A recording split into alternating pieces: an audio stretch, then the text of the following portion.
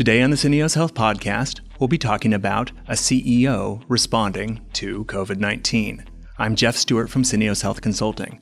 In our next episode on the COVID-19 special edition, I'll be talking with Alistair McDonald. Alistair McDonald is our CEO and has been making decisions for our company in the face of what's now a global pandemic. If you like what you're hearing, please rate and review us on Apple Podcasts, Stitcher, or wherever you get your podcasts. COVID-19, the leader's experience, next on the Syneos Health Podcast. Alistair McDonald, welcome to the Syneos Health Podcast. Thanks, Jeff. Great to be here. So one of the things that I find interesting is that you're facing very interesting decisions, including what you do with the workforce here.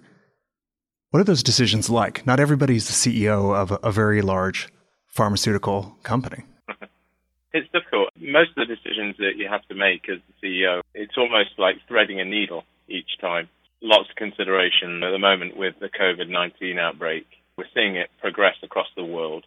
No organization is ready fully for something like that when it happens. But you just have to let common sense lead the decision-making process. So I think the teams handled it locally first very well in China. And then, as it spread across Asia, the management team in Asia-Pac took some early decisions to protect the team. First and foremost, you have to think about what's the most important elements to the organization. Number one is always how safe are the employees. Employee safety is critical for us because that's our community. But then in the work that we do, where clinically we can have immunosuppressed patients waiting for cell and gene therapy treatments or people taking drugs that create a suppression in their immune system. We have deeper considerations because those patients staying on trial, staying compliant, staying safe is also a huge consideration for us. Everything else goes into the background at that point. When you're faced with a decision, and this scenario is unusual, but when you're faced with a decision, you just let the facts land and then see what you can make of it and what you can do with it. I've had a lot of support from the board, and that's what they're there for me to bounce ideas off of, check in with, and it helps you consider all the aspects, and that consideration helps you come to the right conclusion, or to put a solution out there that you think is the right conclusion, and then you have to be prepared to tweak it as you go along as more information comes in. I think stepping back and making sure that you consider new facts and new elements to refine the decision and refine the approach and refine the response are really, really important. When did you first start hearing that in the Asia-Pac offices that this was maybe more than just a blip, that this was a problem that required some kind of action? Probably late January, early February, actually. This has moved quickly. Yeah, there were considerations on the ground that were going to be impactful to the business, initially locally in China. But then when you look at the replay of things like SARS and swine flu and MERS and things like that, you realize pretty quickly that it could get out and be more of an epidemic. Now it's been declared a pandemic because of its speed that it spreads with, I think is a scary part of this pandemic. Not necessarily the severity if you do catch it. It seems that as more information comes out, most fit and healthy folks will survive it pretty easily. But if you're a carrier and you take it home and give it to your parent or you give it to a grandparent who's not in great health, and that's some of the high mortality rate in Italy is because of that closeness of family. Looking at it from that perspective, how quickly could it spread?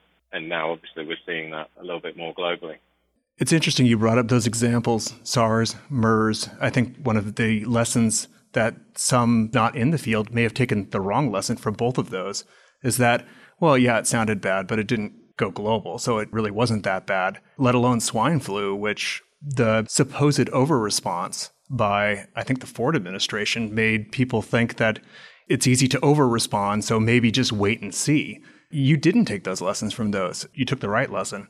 Do you think that's your training, just your experience in the field? It's different from just being the head of Ford or something like that. You're the head of a service provider to the pharma industry. So has that helped? I don't know, to be honest. You have to think about the community and the environment that your team are in and that your organization sits in. So our response to this, we're a global service company. We have commitments to patients who need us. They need us to work out a way to continue to execute. Our goal of bringing drugs to market and getting access for people to those drugs is still relevant, whatever the challenge that we face is.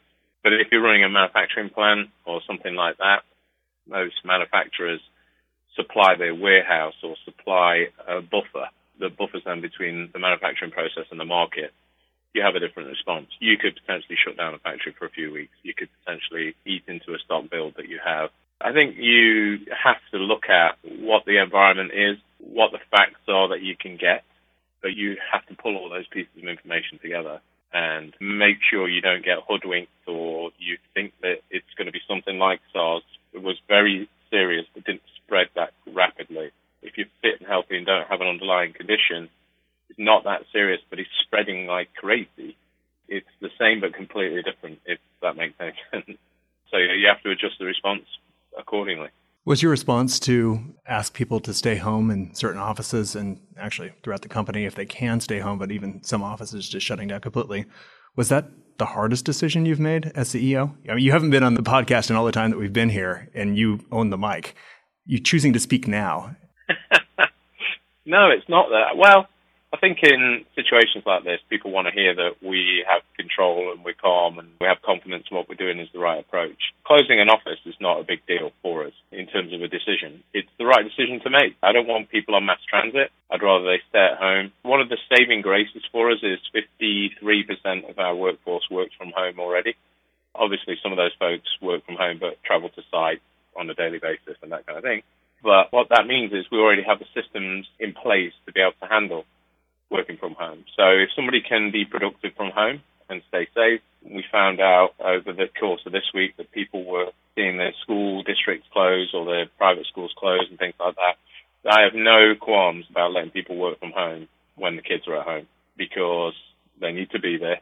They don't need to go to work, catch coronavirus and go home to a house that's been ransacked by the kids. I'd rather people worked at home. I ask people to continue to work and do what they can. We've had to leave a couple of pieces open in New York and London, but having 30 people in an office that sits 300 or 400 instead of 400 people that mitigates the risk. So closing the office is tempered to a degree for the fact that you work from home, but I don't think decision making is difficult, and I don't want to sound blasé about that, but I don't think making a decision is difficult if you have the right intent, and our intent is protect the workforce, make sure people are safe, enable them to carry on executing so that we can keep sites, the patients safe, we can keep drugs supplied into the market, we can continue to connect with healthcare providers. It's about us continuing in adverse conditions, and I think lots of companies and lots of societies have faced much worse than this. And for us to make quick decisions on protecting the workforce, protecting the team, enabling them to carry on working, that's all been done. I'm blessed in many ways by the team that I have because they'll sit down and look at a situation and come up with a solution. They'll come up with a counterbalance of, well, if we do that, we're going to have to do this. And one of the things that we've always tried to do in Sytneos is hire great people. We're a people business. And when you hire great people, they make great decisions from making sure they have the right information.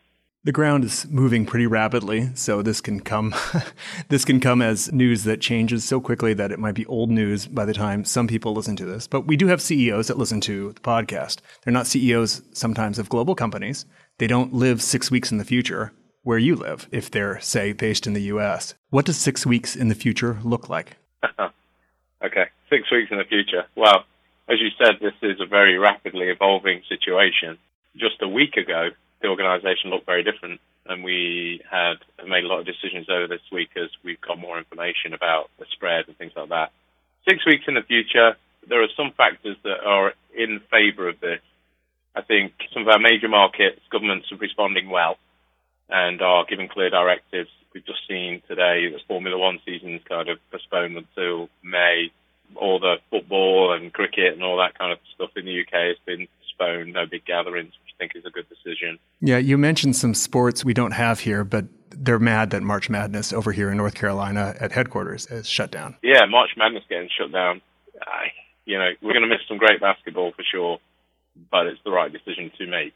We're in markets where the governments are giving clear guidance and making decisions to protect the population, just like we are, protect our population. We have a finite amount of resources in the hospitals and intensive care for those people who do get this badly, need ventilation and respirators. Spreading this into the summer, trying to back it up into the summer by slowing the spread, enabling those resources to cope is good advice. What we're trying to do is support that. So when we look at being a good global citizen, we think about how Syneos impacts the world. It's very easy for us to do our own thing, but you've got to take that advice. You've got to look at what governments are doing, assume that they have good advice themselves, and blend that into your approach. So in 6 weeks' time, I hope the spread has been slowed. We understand more about the virus itself, how to treat it, what the early symptoms are, how to self-isolate, etc. That people heed that, and I certainly want everybody within Syneos and associated with us to heed that advice to limit the spread. I don't expect to see a lot of people travelling around still in 4 or 6 weeks' time. I was actually speaking with BA yesterday about something else, and one of the security questions they often ask is, what's the next flight that you have booked in the system? And I don't have one, which has got to be the first time that that's happened for at least a decade. There's a new paradigm people have got to get used to, working from home, and I think that will just help us calm this down over the next 4 to 6 weeks, and I truly hope that's the case. We'd have to look at the WHO and the CDC data to see what that spread looks like, and that's what we're using at the moment. WHO, CDC, Johns Hopkins data that we subscribe to see the incidence rates, to see where it's really blooming and those locations where it's calming down. And you do see there are areas where it seems to be slowing. China's doing, whether you can trust the data or not is a political matter, but the rates do seem to be slowing. Japan seems to be slowing. Korea seems to be slowing. And what we have to do is we have to watch this grow and move across the planet and work out what works for us, what doesn't. Send people to working from home, send them remote, send them virtual, and then also work on when do we allow people back in. You don't have this pop back up in a country because people came back together too early. Considerations all around that. You mentioned concerns a couple of times about families and those with kids. You have kids? Yeah, I got an 18-year-old who's studying pharmacology off at university and a 15-year-old who's at boarding school. He comes home each weekend. Yeah, concerned about them. I've got my parents are in their late 70s around the corner. We are making sure that they have a plan, how they're going to ensure they've got food, that they've got enough supplies. They live in a retirement village where obviously they don't want people coming in and out and increasing exposure. And I said this in a note yesterday to the team, make sure that we are thinking about people in our community, elderly family members and neighbours who might be scared to go to the supermarket. My neighbour across the road is in his late 60s, early 70s, and I saw him yesterday and said, look, if you need anything over the next couple of weeks, just let us know. Or over the next month, just let us know, because it's nothing for me to send one of the kids down to the supermarket to get them something and then leave it on the doorstep so they can pick it up if they are that concerned about catching this, which a lot of people will be. Well, we'll end with that. Alistair McDonald, thanks so much for joining me on the Syneos Health Podcast. Thanks, Jeff. Pleasure. And everybody stay safe and be good. That's all for today's episode of the Syneos Health Podcast.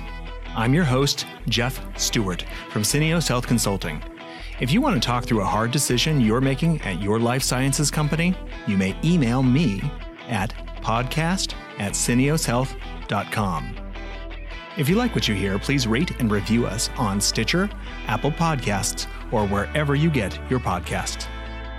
For access to more future-focused, actionable life sciences insights, visit the Syneos Health Insights Hub at insightshub.health. Syneos Health, shortening the distance from lab to life.